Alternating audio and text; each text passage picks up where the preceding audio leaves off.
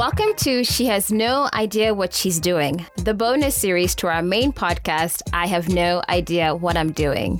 This bonus series profiles other exciting East African women entrepreneurs who, like all of us, are just trying to figure it out.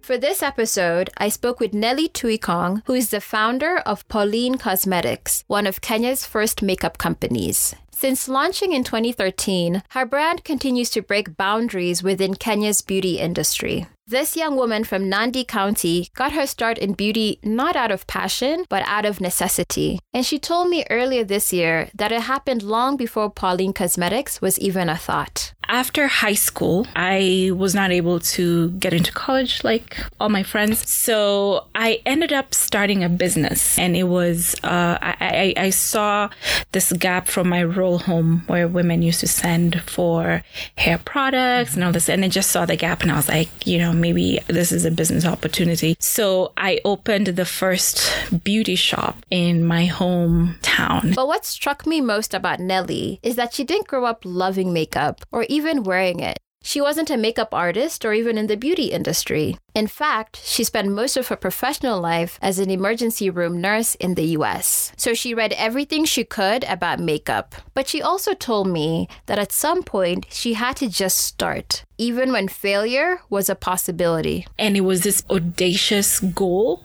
Because at that time when I started, I didn't know of any other person who was doing it. It's just later on is when I learned about Susie, Beauty Susie Wakabi, who's now she's somebody I can talk to and all that kind of stuff. But I didn't know. I knew I was going to be the first makeup brand in Kenya. When you dream up a dream, let it be bold. Because I think that's what sort of like, and maybe it can happen both ways. It can scare you and you just run. But I think it was a culmination of everything and things just started moving. When you're one of the first companies in a growing market, you quickly become the expert. That's because you have something everyone is looking for: data. And Nelly experienced this firsthand. We're in an emerging market, as they say, and there's no data, right?